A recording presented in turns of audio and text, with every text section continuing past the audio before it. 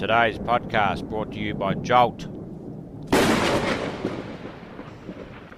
Make progress, not excuses. Dream big. Get massive results.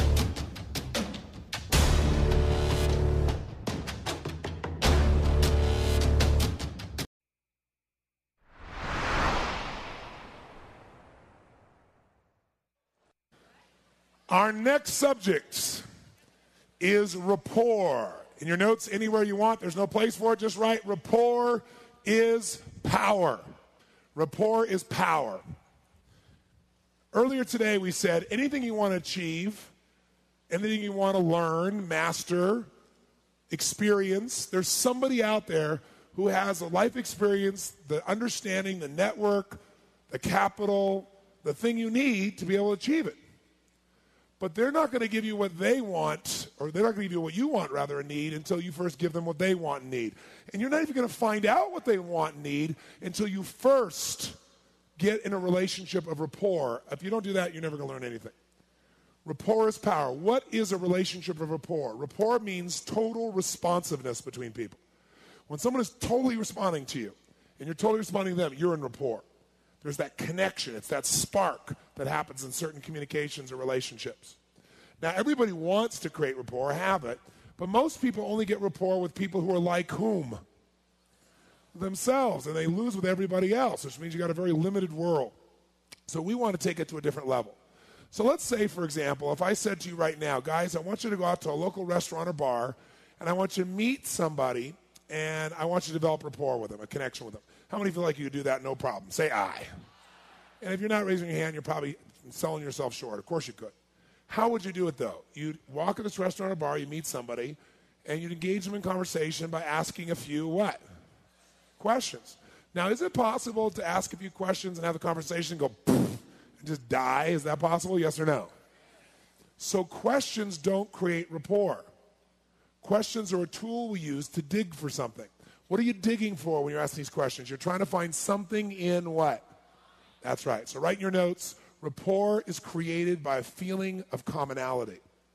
Rapport is created by a feeling of commonality.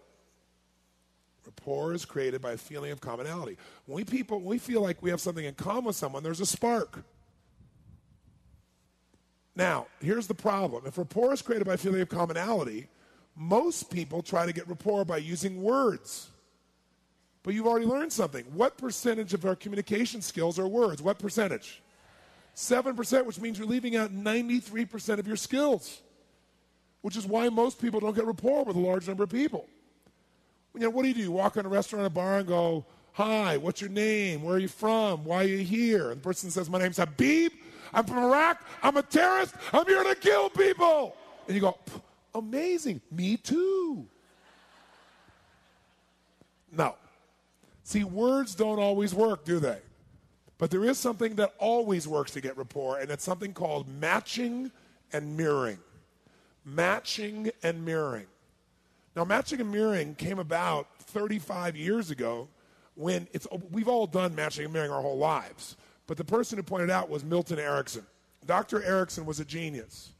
What he did was he was a medical doctor, but he also was a psychologist and a hypnotherapist, probably the best that ever lived. And people would come to see him who try to change everything anywhere else in their life, nothing would work. They see him for one session, he'd handle it. And the reason is because he understood something. He understood that you have both a conscious mind and a subconscious mind. And he knew the subconscious is more powerful. It's the part that makes your heart beat 100,000 times a day without having to think about it. So he knew if he could influence your subconscious mind, he could change anything, and that's what he did. But here's how he did it. He had polio, so he was in a wheelchair. So he spent an enormous amount of time studying people. And he began to notice something about human beings, that when human beings got together, if they got in rapport, a relationship of responsiveness, they became like each other in a variety of ways. What he called they mirrored each other. Now, I've taught this for 25 years, so I'm sure you've heard of it, and I've written it in my books, and it's been taught in a variety of other areas now. But it's one thing to know it intellectually or to understand it. It's another thing to know it where you're doing it. And that's what I want to get you to do tonight so you have a real experience of it that you won't forget. But here's the basis of it. people like people who are like whom? Themselves. And people don't like people who are not like themselves. To be more specific, write this down. People like people who are like themselves or who are like how they would like to be.